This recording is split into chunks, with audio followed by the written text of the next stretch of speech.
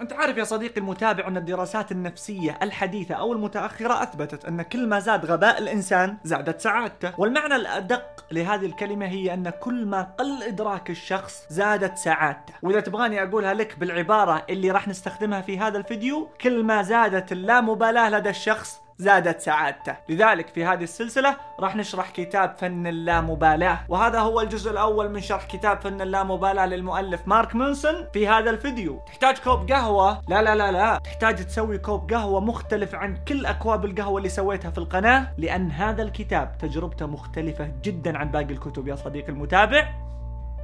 ويلا نستمتع. كثير منكم طلبني احول محتوى دوبامي كافين الى محتوى صوتي وانشره في منصات البودكاست والساوند كلاود وغيرها. غالبا الناس اللي تطلب طلبات مثل هذه هي الناس اللي تحب تستمع للمحتوى الصوتي اثناء ما يؤدي بعض المهام اليوميه، مثل تأدية بعض المهام المنزليه او تنظيف الغرفه او تنظيف الملابس او العمل او حتى ممارسه الرياضه. وبعضهم يستمع للمحتوى الصوتي اثناء المشي او في اثناء الذهاب للعمل، وانا من الناس اللي احب استمع للمحتوى الصوتي لان المسافه من بيتي الى العمل تبعد قرابه ال 45 دقيقه، فحب استمع لمحتوى صوتي اثناء هذه ال 45 دقيقه. وحاولت جاهدا يا صديقي المتابع اني استمع للكتب الصوتيه ولكني لم استطع، مع اني دائما اقول لك القرن ال21 قرن الكتروني واغلب الناس تتجه نحو الكتب الصوتيه، الا اني اواجه مشكله عويصه جدا، الا وهي ما فيه محتوى صوتي عليه الكلام. اغلبها اجتهادات فرديه شخصيه وما في مؤدين صوت جوده صوتهم عليها الكلام، واذا كان مؤدي الصوت خامه صوته جيده تجد اخطاء لغويه فادحه في النطق وما الى ذلك. ولكني طحت على منصه صوتيه ضخمه جدا مرتبه ومنظمه ومحتواها متعوب عليه وباحترافيه عاليه جدا، الا وهي منصه ستوري تل. واتوقع انك قد سمعت فيها لانها تقريبا افضل منصه اعرفها الى حد علمي. منصه ستوري تل تعتبر من اكبر المنصات الصوتيه ان لم تكن اكبرها، اللي تقدم الكتب الصوتيه بجوده جدا جدا جدا عاليه. عندهم تطبيق وميزات التطبيق خرافيه جدا، تقدر تستمع لآلاف الكتب الصوتية باللغتين العربية والإنجليزية، تقدر تزيد من سرعة المحتوى الصوتي، والأجمل أنك تقدر تحدد السرعة اللي أنت تبغاها، مو 1.5 أو 2.5 لا، تقدر تحدد السرعة اللي أنت تبغاها، وتقدر تحط علامة توقف، وبرضو تقدر تستمع للكتاب بدون إنترنت يا صديقي المتابع. مثلا إذا أنت في الطيارة تقدر تحمل الكتاب الصوتي وتركب الطيارة وتسافر، أو إذا الطريق من المنزل إلى العمل ما في إنترنت تقدر تحمل الكتاب الصوتي وتسمعه أثناء الذهاب. وأحلى ميزة يا صديقي المتابع هي ميزة التوقف عن الاستماع التلقائية، وهذه الميزة استخدمها أنا دائما عند النوم. أشغل المقطع وأحط مؤقت يوقف المقطع بعد 20 دقيقة. طبعا أنت تقدر تختار الوقت اللي يناسبك، وأنا أشوفها هذه أفضل ميزة لأنها تساعدني على النوم وأقدر أخذ منها فائدة. عندك يا صديقي المتابع 14 يوم تجربة مجانية في هذا التطبيق. حمل التطبيق وانشئ لك حساب وجرب التطبيق لمدة 14 يوم بشكل مجاني، وإذا أعجبك وأقنعك تقدر بسعر اشتراك واحد تستمع لآلاف الكتب الصوتية يا صديقي المتابع. حطيت لكم رابط تطبيق ستوري تل في الوصف. بإذن الله يا صديقي المتابع انك حتدعي لي، محتواهم من جد يستحق النشر. وبالمناسبة سؤال، هل انت من الناس اللي يفضل الكتب التقليدية ولا الكتب السمعية؟ كتاب صوتي تقدم. تستمعون إلى ملخص كتاب فن اللامبالاة للكاتب مارك مانسون بصوت إسلام عادل. صدر هذا الكتاب عام 2016 وسط بحر من كتب التنمية البشرية والتحفيز التي تضخ كميات كبيرة من نسخها في الأسواق سنويا. تلك النوعية من الكتب تستهدف أسئلة حساسة جدا في وجدان كل إنسان، من قبيل: كيف أعيش بشكل أفضل؟ كيف أحصل على السعادة؟ كيف أحقق النجاح؟ ومعظمها تجيب على هذه الأسئلة بطريقة التفافية ذكية تجعل من السؤال جوابا، فهي تقول لك في مجملها: اختر لنفسك حياة أفضل.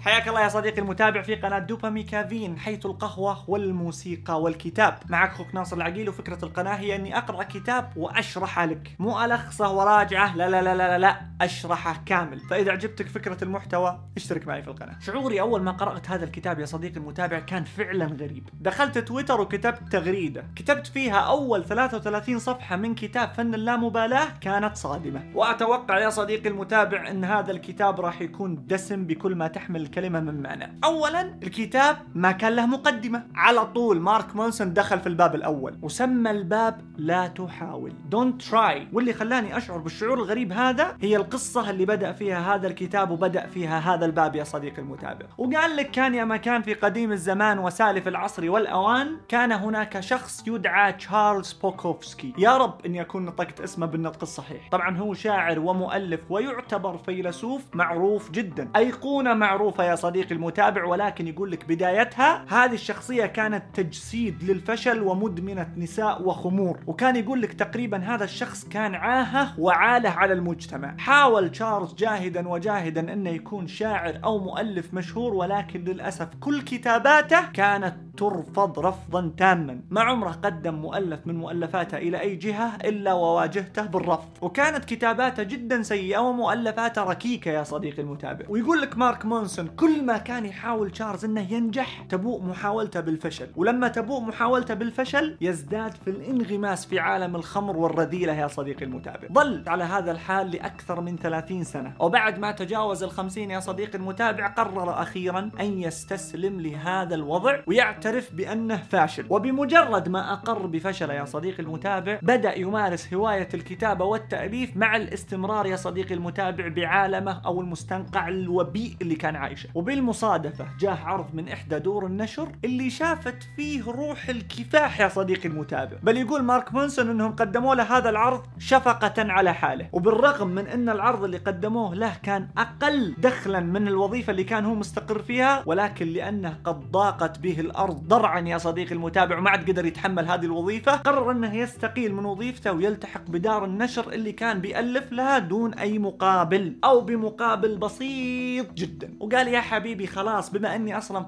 فقير وحياتي اصلا متنيلة ب60 نيلة، امارس شغفي زي ما جاء وبكتب زي ما انا ابغى، وانتهى الموضوع. يقول لك وبمجرد ما التحق بهذه الدار اول مؤلفاته اللي الفها بعد 3 أسابيع لاقت رواجا عند الناس. يقول رغم انها كانت بسيطة جدا جدا الا انها لاقت القبول والنجاح اللي كان يبحث عنه من 30 سنة يا صديقي المتابع. طبعا انت وانت تسمع القصة مثل ما انا اسمع القصة خفيفة ولطيفة وجميلة وما فيها اي مشاكل. المشكلة يا صديقي المتابع ان مارك مانسون يقول لما مات تشارلز بوكوفسكي كتب على قبره لا تحاول Don't try. ويقول لك مارك مانسون مؤلف هذا الكتاب اللي اعتبره فيلسوف بعض الشيء في نظري يا صديقي المتابع ان اللي كان يقصده تشارلز لما كتب لا تحاول يعني لا تحاول ان تصبح انسانا ناجحا، يعني لا تحاول ابدا انك تحقق حلم حياتك. تخيل يا صديقي المتابع حرفيا مارك مانسون كتب هذا الكلام وقال لك لازم نفهم اننا لازم نعترف بالفشل، لا مو بس نعترف فيه بل ونتقبل الفشل. وخلاص انا فاشل،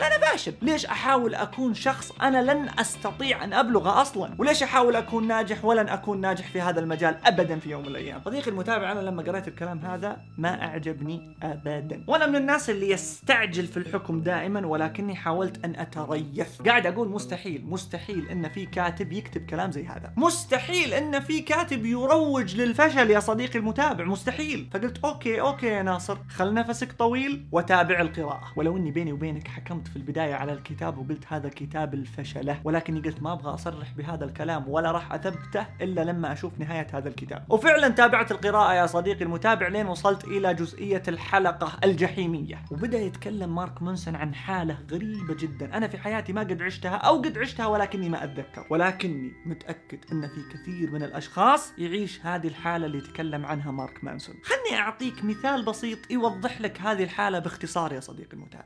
قال لك تخيل ان في شخص عنده فوبيا من ركوب الطيارة، شخص يخاف من الطيارة. وقال لك تخيل معاي ان هذا الشخص بدأ يفكر في خوفه من الطيارة، ليش انا اخاف من الطيارة وكيف اتخلص من الخوف من الطيارة وما الى ذلك. وقال لك تخيل معاي انه تعمق في التفكير لين وصل لمرحلة انه فكر في خوفه من الطيارة نفسه. وقال خوفي من الطيارة هذا ممكن يتسبب لي بأمراض قوية جدا وممكن حتى يتسبب لوفاتي، وهذا الكلام حقيقي جدا. شدة الخوف قد تتسبب بوفاة الشخص، وبدأ يخاف من خوفه من الطيارة. وهذا الشخص رسميا دخل في الحلقة الجحيمية، الدوامة الغير منتهية يا صديقي المتابع، اللي فيها تخاف من خوفك من شيء معين، أو إذا كنت من الناس اللي يغضب بسرعة على أي شيء وتبدأ تفكر بغضبك وتقول ليش أنا أغضب على أي شيء وأغضب بسرعة، وتبدأ تغضب من نفسك لأنك تغضب على أي شيء وبسرعة. شفت الدوامة هذه يا صديقي المتابع؟ في ناس تقلق لأنها تقلق من شيء معين، وتحزن على نفسها لأنها تحزن من شيء معين، وهذه من أعجب الحالات اللي سمعت عنها يا صديقي المتابع. طبعا هنا أنا ما أخفيك، قاعد تسأل نفسي سؤال: إيش الرابط بين الحلقة الجحيمية اللي قاعد يتكلم عنها الآن مع قصة تشارلز بوكوفسكي اللي قالها قبل شوي؟ ما أدري، خلنا نشوف. وقام مارك مانسون وجه رسالة للناس اللي تعيش هذه الحلقة الجحيمية يا صديقي المتابع، وقال لهم: أي شخص يعيش هذا النوع من الحلقات الجحيمية تأكد أنك إنسان طبيعي، وأن الأمر اللي قاعد تمر فيه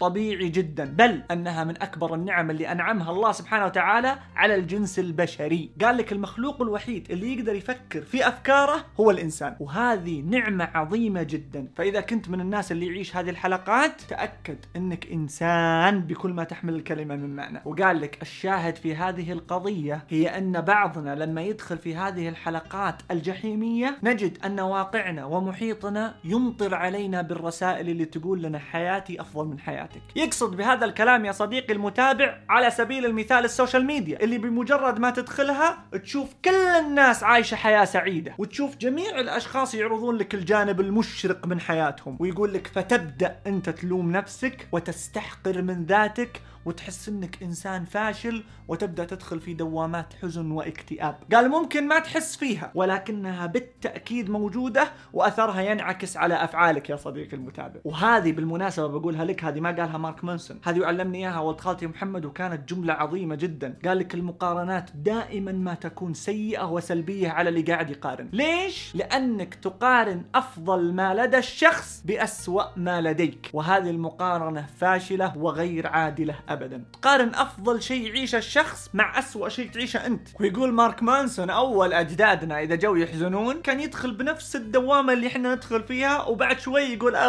خلها تولي يا رجال، ويرجع يمارس حياته ويزاول حياته بشكل طبيعي. فترة ويختفي منا هذا الحزن، وفترة ويخرج من هذه الحلقة الجحيمية. أما اليوم حنا إذا واجهنا بعض الصعوبات وبعض العثرات والفشل في حياتنا، نلتفت على واقعنا نشوف كل الناس ناجحة، وكل الناس سعيدة، وكل الناس حققت إنجازاتها، وكل الناس بلغت ثرواتها، فنبدأ نلوم أنفسنا وندخل في حلقاتنا الجحيمية وما نطلع منها. فنشعر بالسوء لأننا نشعر بالسوء، ونشعر بالذنب لأننا نشعر بالذنب، ونغضب لأننا نغضب، ونقلق لأننا نشعر بالقلق. طيب والحل يا مارك مانسون؟ قال لك تصالح مع ذاتك وواقعك. لازم تعترف بأن الحياة فيها هذه الازدواجية. الحياة ليست مثالية وليست سعيدة وليست ناجحة في كل الأوقات. الحياة فيها عثرات، الحياة فيها جانب سلبي، الحياة فيها قلق، وفيها حزن، وفيها خوف، وفيها شعور بالذنب وندم. وواقعنا اليوم بدأ ينحاز نحو المثالية، ويحسسك أنك إذا شعرت بالخوف أو القلق أو الفشل أو الحزن أو الندم أو الشعور بالذنب كأنك مرتكب جريمة، وكأنك من المفروض أنك ما تعيش هذه المشاعر أبدا. وهذا الكلام غير واقعي على الإطلاق. الحياة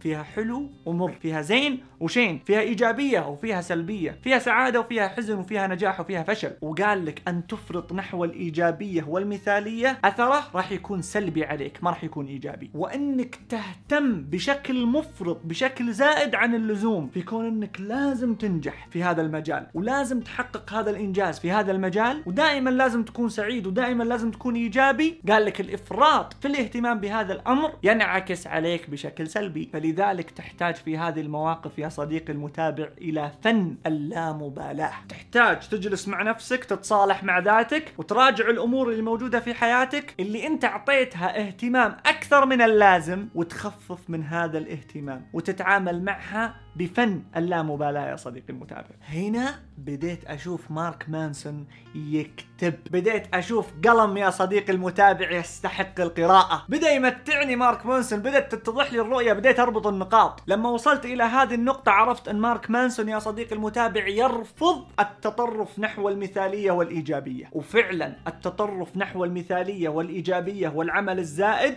أمر ليس صحي على الإطلاق. ومهم أنك تفهم هذا الموضوع وهذه الرؤية يا صديقي المتابع لأن قد يلتبس عليك بعض الفهم، أو في ناس قد يلتبس عليهم بعض الفهم ويعتقدون أن مارك مانسون هنا يتكلم عن أنه مو لازم تصير إيجابي، ومو لازم تنجح، ومو لازم تسعى نحو تحقيق أهدافك وأحلامك، خليك إنسان جدا سطحي غير مكترث وغير مهتم وعيش حياتك سعيدا. لا لا لا لا لا لا، مارك مانسون لم يقصد الكلام هذا. مارك مانسون يقصد الحالات اللي تعيش التطرف نحو المثالية والإيجابية. مارك مانسون يتكلم عن الناس اللي يتهربون من السلبية ويتهربون من الذنب ويتهربون من الفشل أو الإحساس بالتوتر والقلق والخوف. في ناس فعلا يا صديقي المتابع عايشة على كذا. مارك مانسون يقصد الحالات هذه وقال لك عادي إذا أنت حاولت أنك تنجح في مجال معين وفشلت اعترف بهذا الفشل. لا، وقال لك في ناس تحاول تتجنب هذا الفشل، قال لك لا لا لا، عيشة عادي. تفتح مشروع تأكد أن هذا المشروع معرض للفشل 9 مرات وللنجاح مرة. أمر جدا جدا طبيعي. وترى على فكرة الرقم اللي قلت لك إياه حقيقي. 90% يا صديقي المتابع من المشاريع تفشل و10% هي اللي تنجح فقط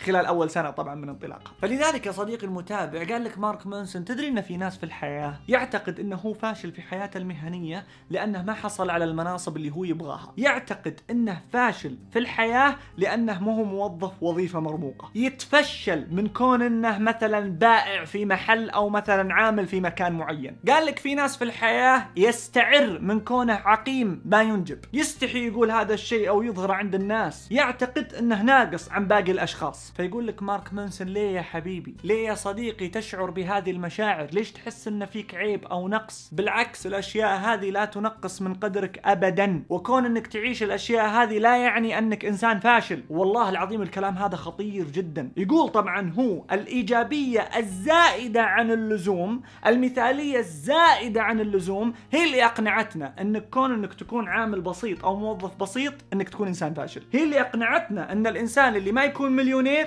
هو فاشل. لا بالعكس. وترى الكلام هذا جدا حقيقي. وفي المقابل يا صديقي المتابع عشان ما يلتبس عليك الفهم، لا تفهم أنك لازم تتوقف عن السعي نحو هذه الأشياء إذا كنت أنت تبغاها. بالعكس اسعى نحوها. ولكن يقول لك مارك مانسون تحقيق هذه الأشياء اللي أنت تتمنى أنك توصل لها يتطلب منك أن تعيش الجانب السلبي المرافق لهذا النجاح. وأعطيك هذا الاقتباس العظيم نصا مثل ما قال في الكتاب: كل ما له قيمة في الحياة، أي شيء له قيمة في الحياة يجري كسبه من خلال التغلب على السلبية المرافقة له. أي شيء قيم في الحياة تحصل عليه لما تهزم السلبيات المرافقة له وتتخطى كل العقبات اللي جاية معه. وأي محاولة للهروب من الجانب السلبي أو تجنبه أو إسكاته أو قمعه لن يكون لها إلا أثر عكسي. تجنب المعاناة ليست إلا شكلا من أشكال المعاناة. الله الله الله الله، والله كلام حقيقي. خلني أعطيك تجربتي الشخصية يا صديقي المتابع. أنا من الناس اللي انفصل أمي وأبوي عن بعض لما كان عمري 10 سنوات، وقبلها طبعا كانوا يمرون بفترة فيها مشاكل كثير، وكانوا مفترقين عن بعض من فترة أصلا، من يوم ما كان عمري تقريبا 7 أو 8 سنوات. فكنت يا صديقي المتابع أعشق المدرسة،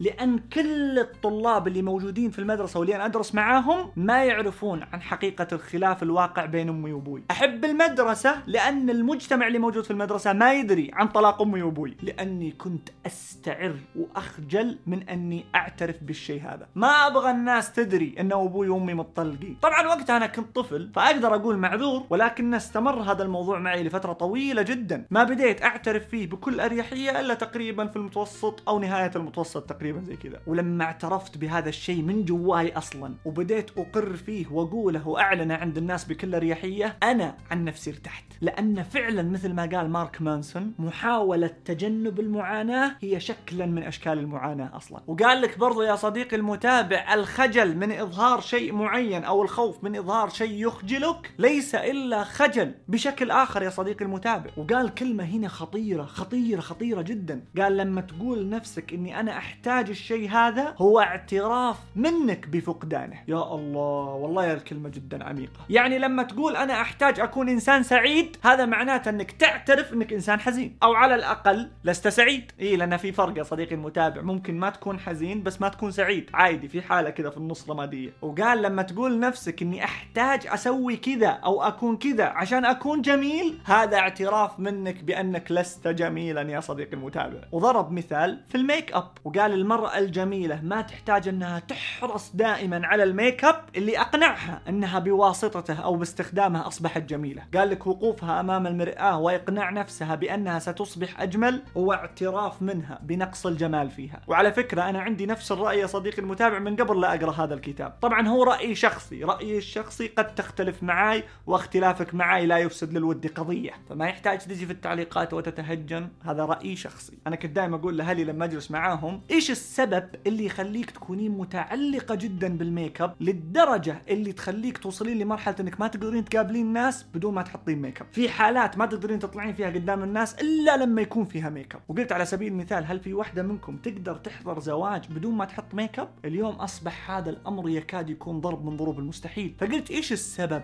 وراء هذا؟ وطبعا أمي أعطتني جواب، وأختي أعطتني جواب، وخالتي أعطتني جواب، وكل أجوبتهم للأمانة ما أقنعتني. قلت مع احترامي لكم جدا ولكن عندي رأي مختلف. طبعا أنا ما قلت لهم إنه أنت إذا حطيتي ميك اب معناته إنك أنت مو جميلة، لا لا لا. قلت أنتم لما تحطون ميك اب تحاولون ترضون الناس اللي أنتم رايحين لهم، الناس اللي هم بيشوفونكم. فقالت لي واحدة من أهلي لا أن نحط الميك اب عشان رضانا النفسي. قلت لا أتحداك، قد يكون في نسبة نعم إنك تحطين الميك اب عشان ترضين نفسك، وهذا له جوانب ثانية نتكلم فيها عن نقص الثقة اللي هو كان يقصدها مارك مانسون، ولكني أنا أشوفها من منظور مختلف، إنه لا أنت قاعدة تحاولين تحرصين على الميك اب عشان اللي يشوفك يقتنع إن مظهرك جميل. قلت للأسف هذا الموضوع أصبح ثقافة، أنا ما ألوم كل فرد منكم لأنها صارت ثقافة مجتمعية، ولكني قلت أنا عن نفسي راح أشبه الميك اب باللبس اللي أنا أطلع فيه قدام الناس، راح أحرص إني ألبس لبس جميل ولكن مو للدرجة اللي تخليني أحاول ألبس لبس تقول أنت عنه إنه جميل. أنت جميلة، ما تحتاجين تقنعينهم هم إنك أنت جميلة، ما تحتاجين تحرصين على الميك اب لدرجة إنك ما تقدرين تقابلينهم أحيانا عشان يعترفون إنك أنت والله مظهرك جميل. طبعا لا تفهمين مني إني أنا قاعد أقول إذا حطيتي ميك اب أنت فيك غلط، لا ما أقول كذا، لكن أنا قاعد أقول لو ما حطيتي ميك اب وش المشكلة؟ هذه النقطة اللي أنا أبغى أوصلها. وضربت لهم مثال قلت لهم الوجه الطبيعي إلا ما يلقى قبول في النفس بشكل فطري يا صديقي المتابع. وقلت لهم في بعض الأحيان نبدأ نتابع فيلم نشوف فيه أنثى أو ذكر ملامحهم في بداية الأمر جدا جدا عادية، قلت بعد ما نندمج في الفيلم ويتكرر علينا رؤية وجههم نبدأ نشوف وجههم جدا جميل، وعلى نهاية الفيلم نوصل إلى أنه هذا الشخص جدا جميل وهذه الممثلة جدا جميلة، ونقفل الفيلم على كذا يا صديقي المتابع، وتعلق صورة نمطية أنه هذاك الممثل جميل وهذيك الممثلة جميلة. وبعد فترة ترجع تشغل الفيلم، أول ما تشغل الفيلم تقول ها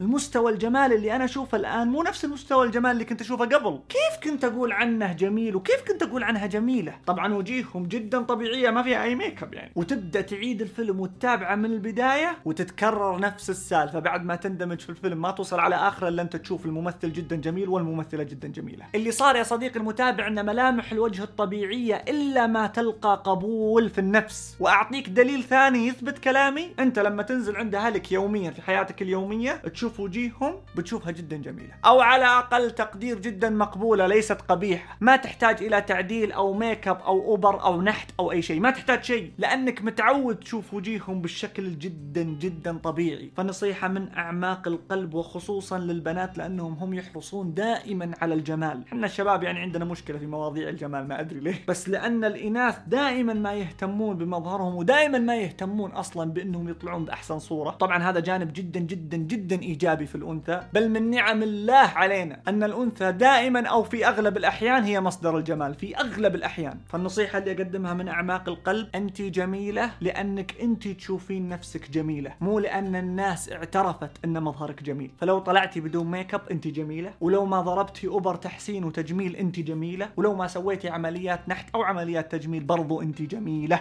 أنت ما تحتاجين هذا كله، وأعيد وأكرر أنت جميلة لأنك أنت تشوفين نفسك جميلة ومقتنعة أنك جميلة، مو عشانهم هم اعترفوا بجمالك. ما أحتاج الناس تقول عني أنت ناجح يا ناصر عشان أكون أنا عايش ناجح، مثل ما يقول ليس براون يا صديقي المتابع ويا صديقتي المتابعة، أو المدرس اللي قالها ليس براون يا صديقي المتابع someone's opinion on you does not have to become your reality. رأي الناس فيك مو لازم يكون هو واقعك أبدا، واقعك يصدر منك وينتج منك وفيك. فيقول مارك مانسون اهتمامك الزائد بالأمور التافهة اللي ما تحتاج منك هذا القدر من الاهتمام هي اللي تولد عندك مزيد من الشعور بالخوف والقلق والندم والسوء وما إلى ذلك. ويختم هذا الباب بغاية هذا الكتاب ويقول الهدف من هذا الكتاب هو أني أبغاك تطلع على أمورك وتحدد إيش الشيء الحقيقي اللي يحتاج منك اهتمام وإيش الشيء اللي تحتاج فيه أن تستخدم فن اللا مبالاة. ويقول لك مثل ما قلت لك في افتتاحية هذا الفيديو، كل ما قل اهتمامك بصغائر الأمور كل ما زادت سعادتك، وكل ما قل إدراكك بشكل بشكل عام ببعض الأمور كل ما زادت سعادتك. وأنا عن نفسي يا صديقي المتابع شخصيا عشت الشيء هذا. جتني فترة كذا في الحياة يا رجل فيني برود مشاعر غريب، صدمت، دخلت في حادثي قد يكلفني أصلح سيارتي مبالغ طائلة جدا، وكانت ردة فعلي إنه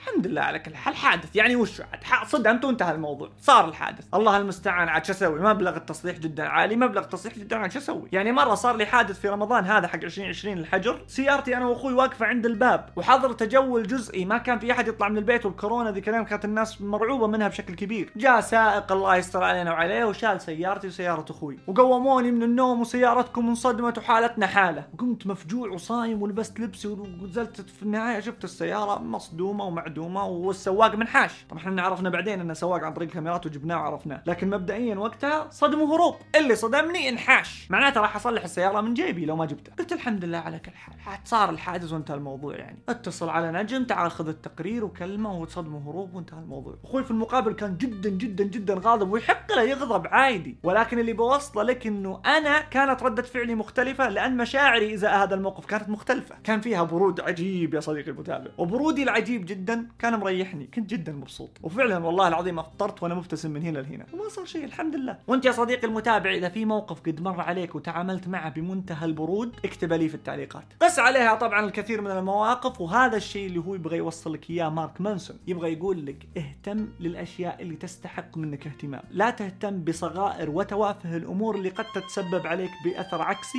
وشعور جدا سيء ومو حلو، ويدخلك في الحلقات الجحيمية اللي الله يكفيك شرها. كان هذا هو الباب الأول يا صديقي المتابع من كتاب فن اللا مبالاة. أتمنى أن الرسالة كانت قيمة في هذا الباب، وبإذن الله أن الجرعة في الجزء الثاني راح تكون بنفس هذه الدسامة بل أفضل. فإذا تعرف أحد ممكن يستفيد من هذا المقطع ارسل له إياه وخله يجي ويشترك معنا ويشاركنا باقي السلسلة. اللايك اللي بتعطيني إياه ترى يساهم في انتشار المحتوى، ومثل ما قلت لك إذا حاب تاخذ فائدة القراءة بدون ما تقرأ اشترك في القناة، وتابعنا على برامج التواصل الاجتماعي اللي موجودة في الوصف. انتهت جرعة الدوباميكافين لهذا اليوم يا صديقي المتابع، إلى أن ألقاك الأسبوع القادم بإذن الله بجرعة أجمل وأفضل. شكرا لحسن الاستماع، وشكرا على وقتك الذي لا يقدر بثمن. سلام عليكم.